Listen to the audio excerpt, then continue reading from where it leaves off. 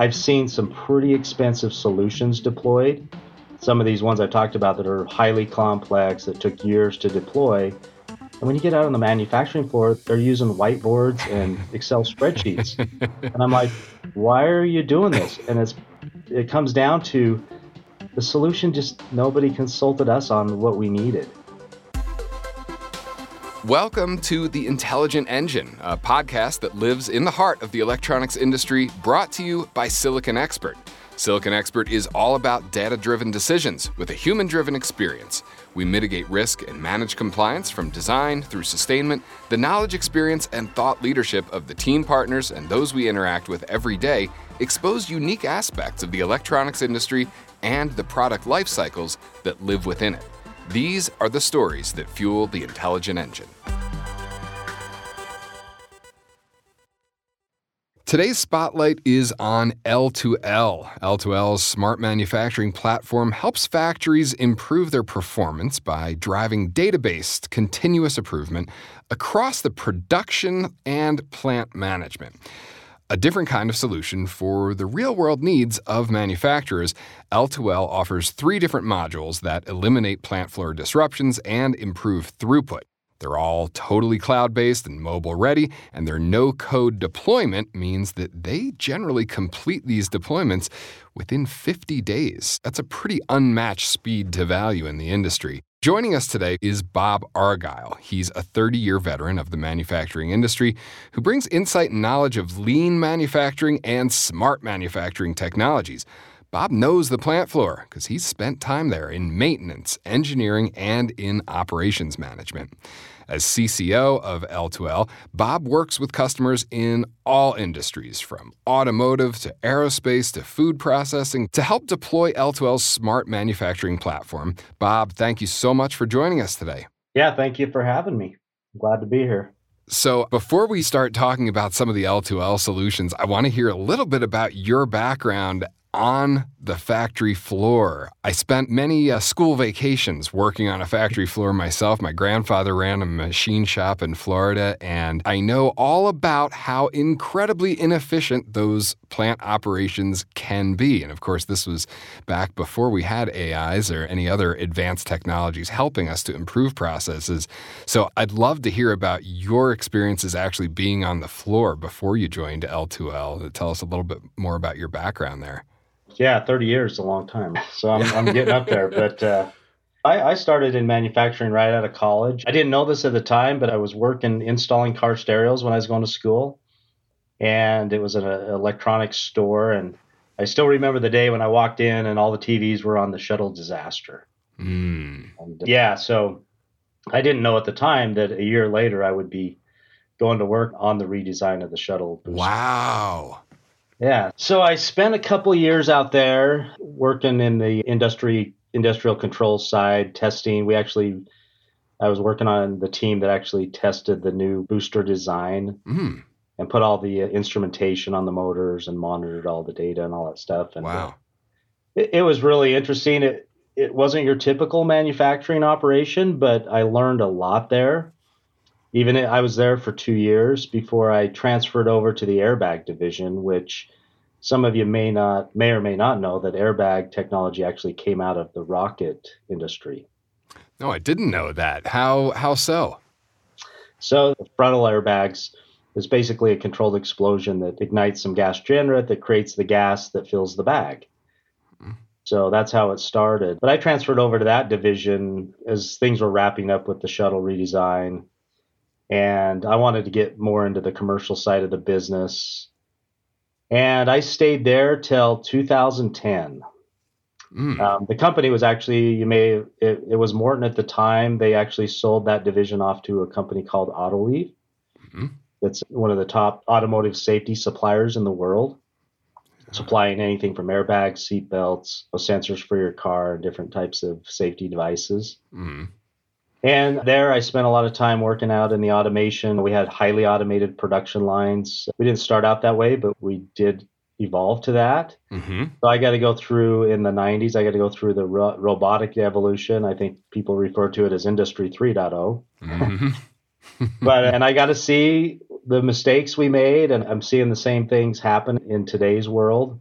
with some of the technology, but it was great. I got to live through the airbags going from a few manufacturers, putting them in the driver and passenger to the last car I bought. I think it had 12 airbags in it. Wow. So, Yeah, we've come a long way in a couple decades.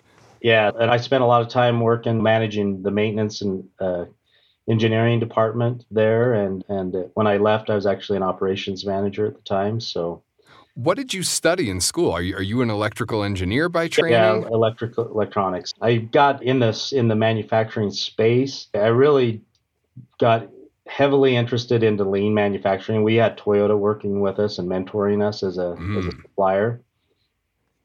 And so I would say my strengths are really lean manufacturing. I've forgotten all the electrical engineering stuff, a lot of it, but I still got some of it still there. But yeah, so for at least the last 20 years, it's been heavily in the management side of things and lean manufacturing, or whatever people want to call it, but just really about continuous improvement.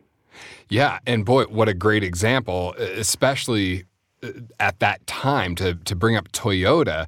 When we think back to that time in history, or a little bit before that, back to the 80s, the movie Gung Ho, and all the revolution that had to happen in American manufacturing, that largely spearheaded by people trying to emulate what Toyota had been doing, right? Yeah, exactly. And so I was really fortunate to be heavily involved in that. They had folks in our plants. They had a gentleman that actually moved to, I live in northern Utah. He lived here for, I think, 3 years and helped mentor us in the Toyota ways. So.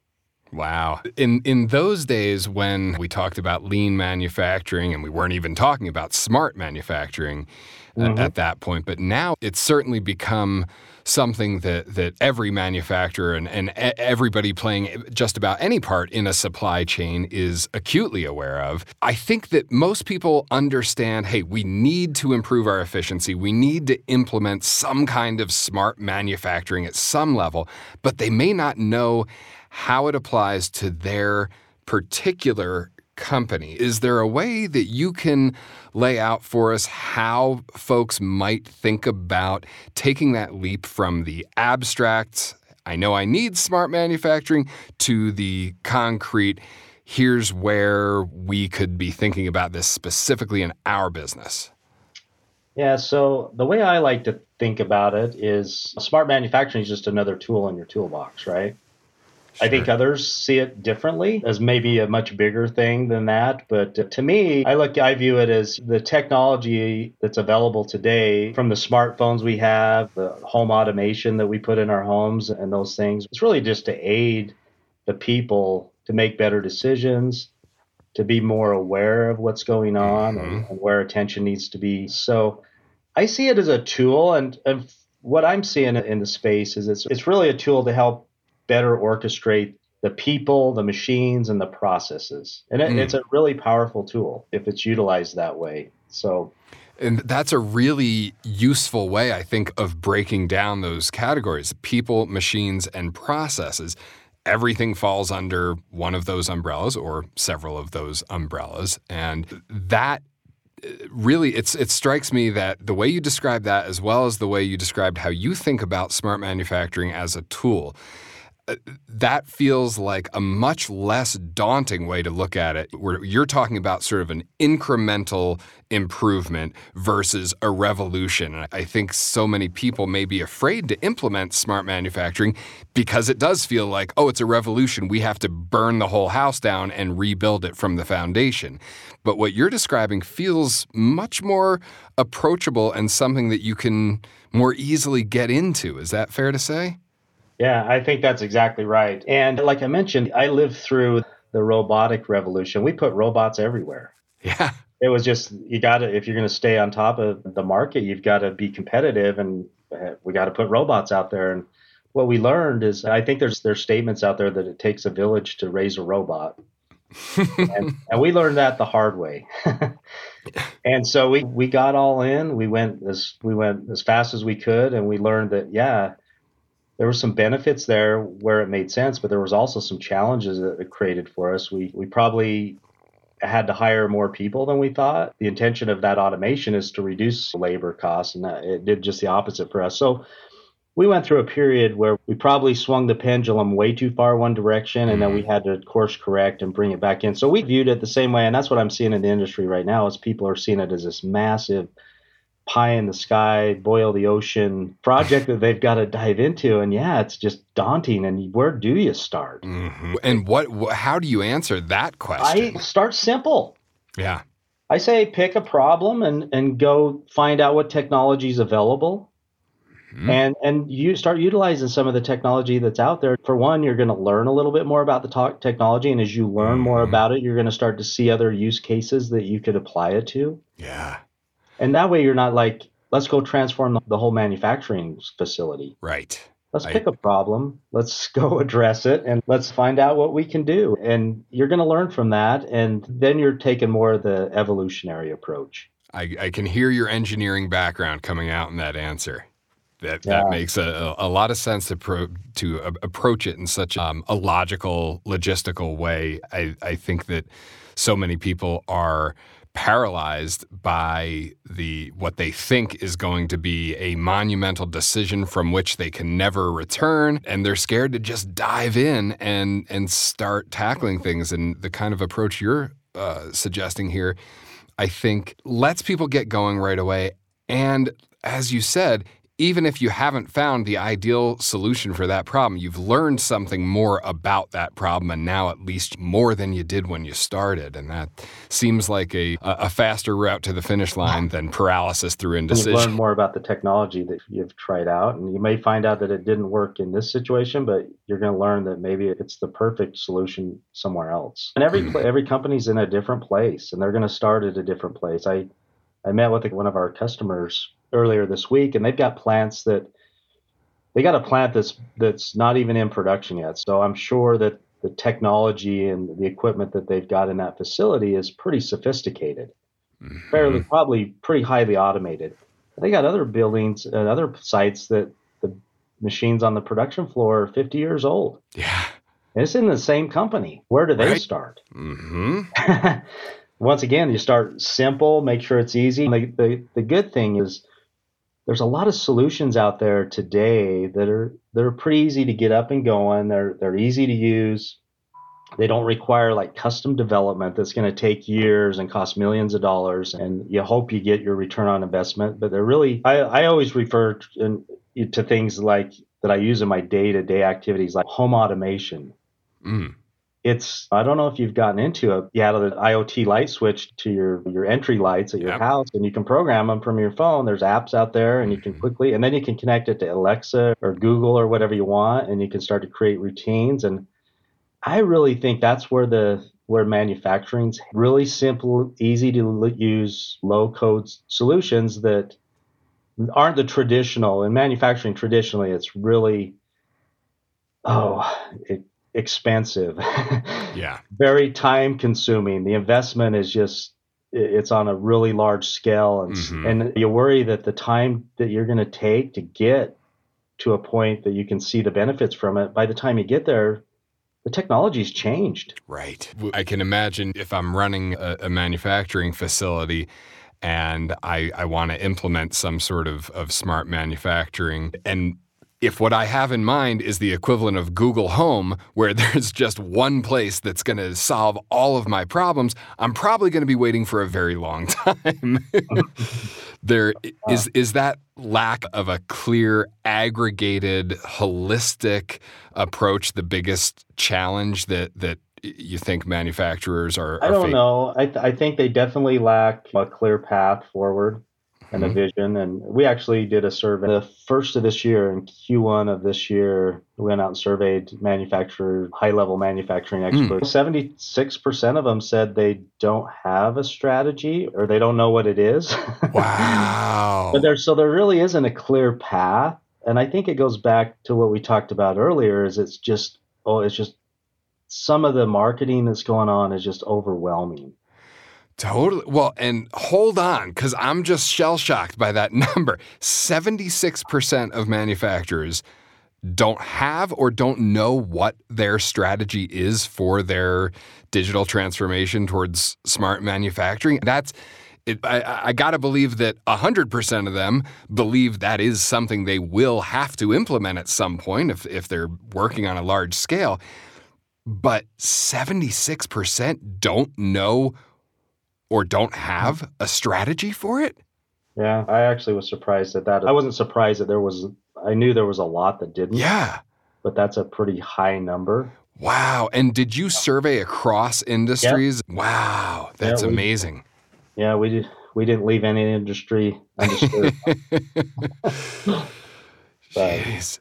This goes back to what we just talked about. It's just so big. And I think a lot of these companies get a little disconnected because the company might be large and it might be something IT's focused on. And operations isn't really aware of what's going on, and or vice versa and stuff like that. But yeah, 76%. Man, I just latched onto something you said there about IT jumping in. This does seem like this is something that falls into a gray area between IT and operations. Do you end up, when you're interacting with a client, do you end up pulling in folks from both of those teams to create something together?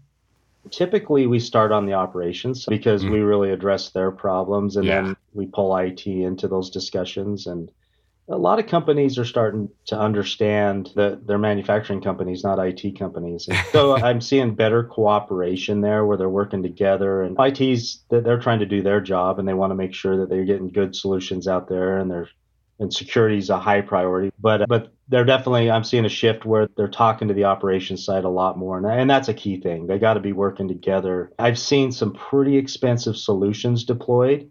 Some of these ones I talked about that are highly complex, that took years to deploy. And when you get out on the manufacturing floor, they're using whiteboards and Excel spreadsheets.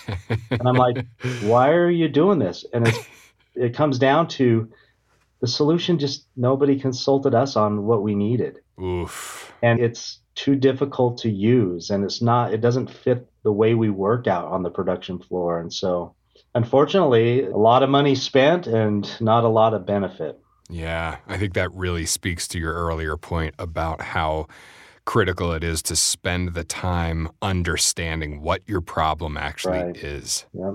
What are some of the pitfalls that you're seeing manufacturers running into? I would say doing nothing would probably be the biggest pitfall that I see companies making. They're just not, or they're spending so much time trying to figure out what to do or what the right thing is to do. Once again, they're looking at it, it's just too big. Yeah. And so they end up doing nothing at the end of the day. And that's a concern. Is that a piece of the puzzle that you help clients and partners with when you come in to implement an L2L solution? Do you go into that piece of it where you're helping them actually to try to identify their most pressing problems, or do you need them to already identify that and then you come in and propose the solutions that will best address those issues? We build a foundation, and it all starts with the visibility. The good thing about the technology that's out there, the smart technology, is it's pretty easy to get some clear visibility to what your problems and your issues are. And so at that point, then once you got that visibility, then you can go attack where your constraints, your bottlenecks, whatever you want to call them. Once you understand where those are, now you know where to go invest. So that's usually where we start, is let's provide some visibility, and let's provide that visibility to everybody in the plant. Everybody needs to know where we're at. We used to have a saying that visibility isn't about things being published or visible. It's about things being seen. And so the technology provides that. With today's technology, it's pretty easy to make sure people can see what's going on. I mean, look at our smartphones. They provide a lot of visibility to what's going on in the world. Sometimes you don't want to know,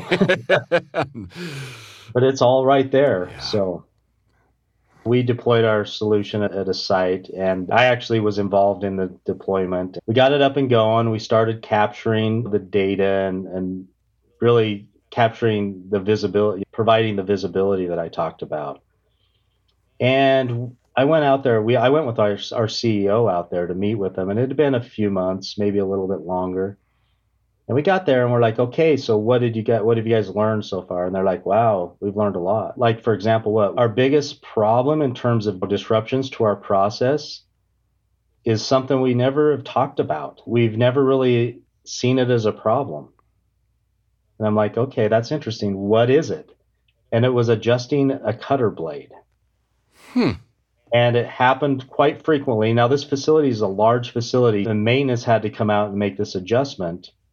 And so it took them time to get there. So anytime this would happen, it'd take at least 30 minutes, sometimes longer, to address the issue. And it was happening multiple times a day. Oh, wow.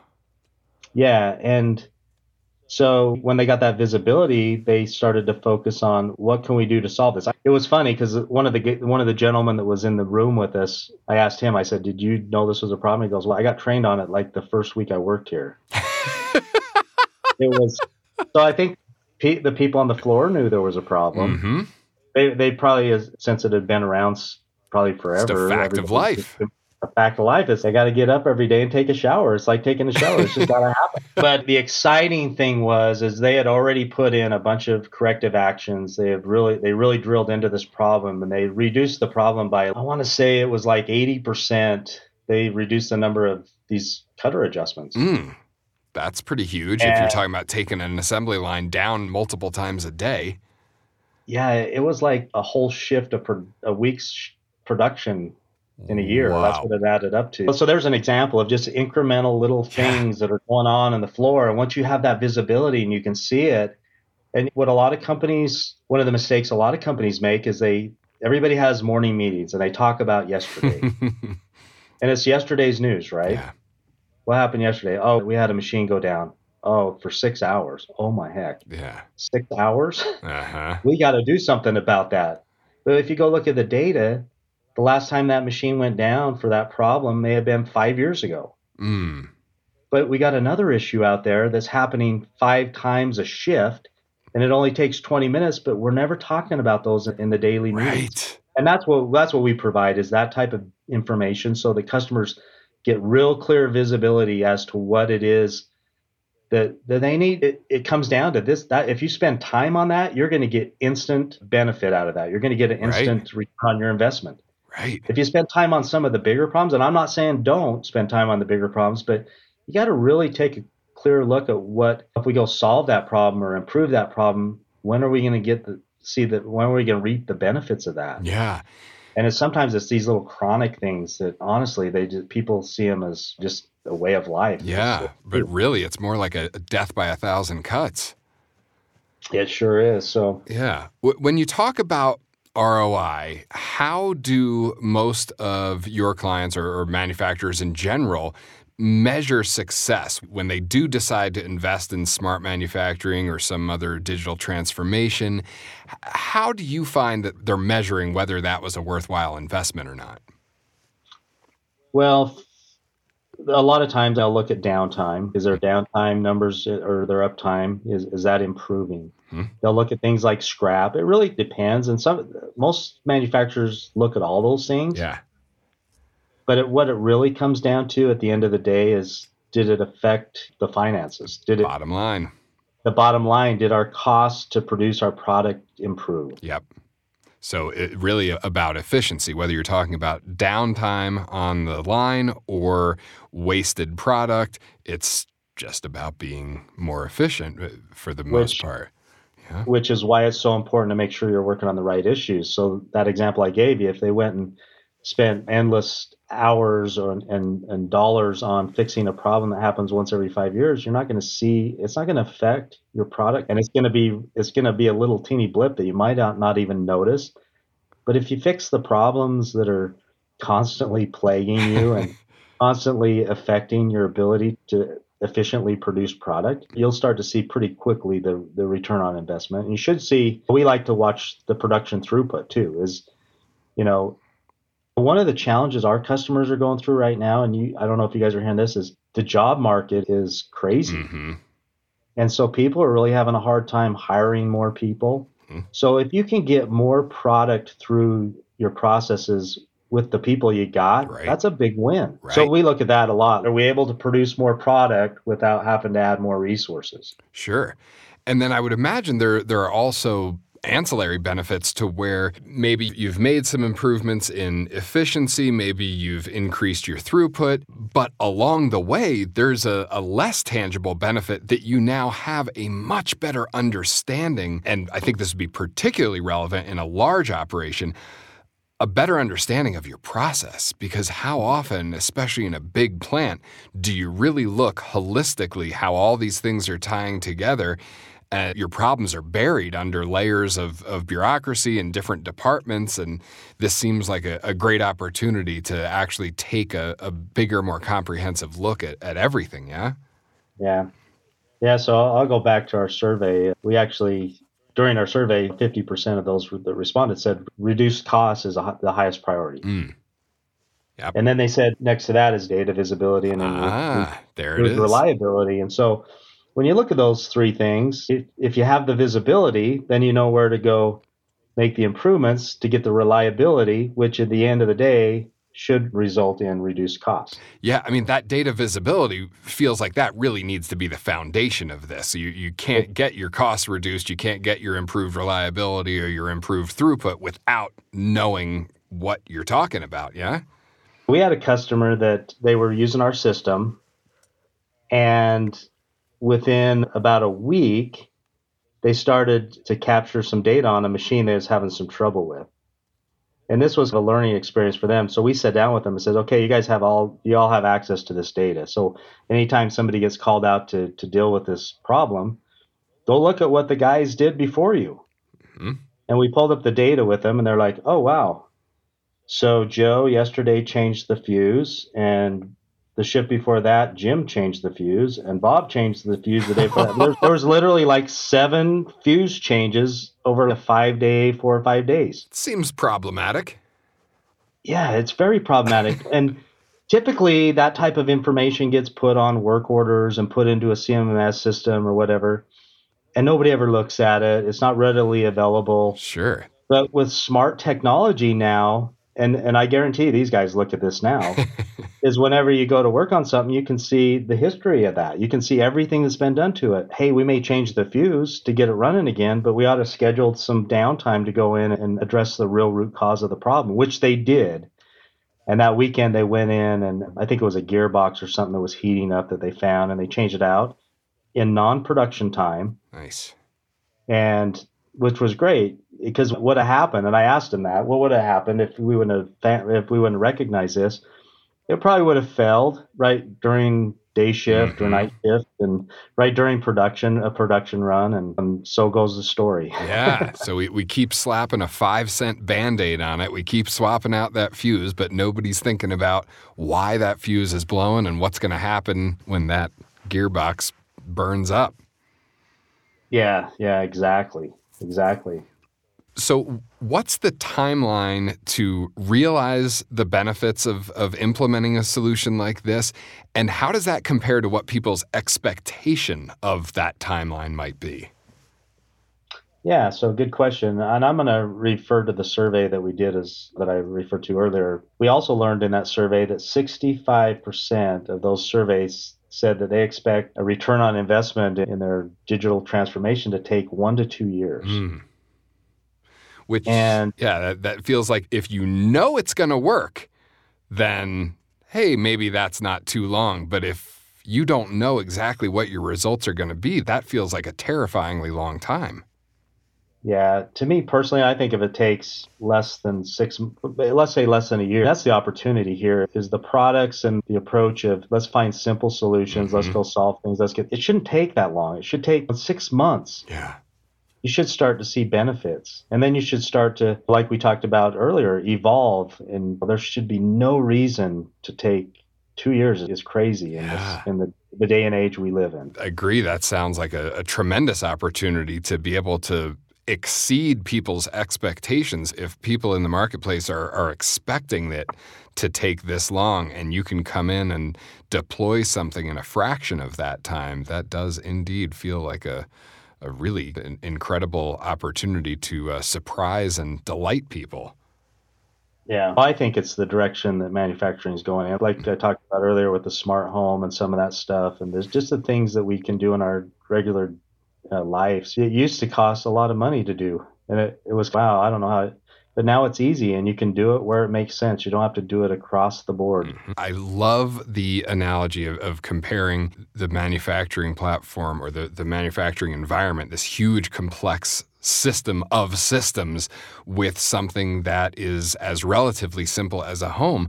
But the principles that we're talking about here really do apply to both. It really can be that simple. Obviously, the logistics of what we're talking about here are very complex, but the approach, I love the elegance of the way you're describing that. Yeah, and I'll share another, it's not really a story, but an example of what we're seeing happening in the market. We have some customers that they're actually encouraging their employees on the production floor. Well, in any role, it doesn't matter what your position is, but if you want to learn more about building apps, they've created an environment where they can go in and build custom apps. And they can integrate to our system. They can integrate to other systems, any system that has an open, API or great. Things like that. And so it's great because we go into these factories and they're saying, "Hey, look at this mobile app that we created that can do this and this." And I'm like, "That's awesome. Where'd you get that?" One of our operators on the floor developed it. Oh man, and there's where the genius comes from. The guys doing the actual work. I mean, sometimes you got people that are working out on the production floor that are going to school, that are learning this stuff, or some of them are just really smart people that decided they didn't want to go to school. I don't know, but that just blows my mind. It's so exciting. I love that. The accessibility that years ago you'd have to be in a degree program to even get your hands on tools like that. Now you can be doing on your coffee break. Yeah, and I think it's really smart for those companies to leverage that. They're really leveraging that in a big way. Yeah, they appreciate it. Yeah. I think manufacturers are going to have to really take a good hard look at how they treat their employees because they can't afford them to quit. Yeah, and I think that sort of environment could lead more people into manufacturing if we stop seeing being a machine operator as a blue-collar dead-end job where you're just on a floor pushing the same button over and over again and start seeing it as a place where you can actively contribute to the success of the company. Yeah, I think companies like Tesla, I think Elon Musk, he gets that. Yeah. He's really challenging. He's building rockets. It's true. We were talking about literal rocket science here. Yep. So, Bob, thank you so much for being our guest today and for sponsoring this episode of the Intelligent Engine Podcast. Thanks for having me. I think it's exciting times for manufacturing. I think there's going to be some big changes coming with it. And that's coming from a guy who has been through some really interesting times in the industry. Special thanks to you, our audience, for tuning into this episode. Be sure to tune in for new episodes that'll delve into more of the electronics industry and share our podcast with your colleagues and friends. You can also sign up to be on our email list to receive updates and the opportunity to provide your input on future topics. Go to siliconexpert.com/podcast to sign up. Until next time, keep the data flowing.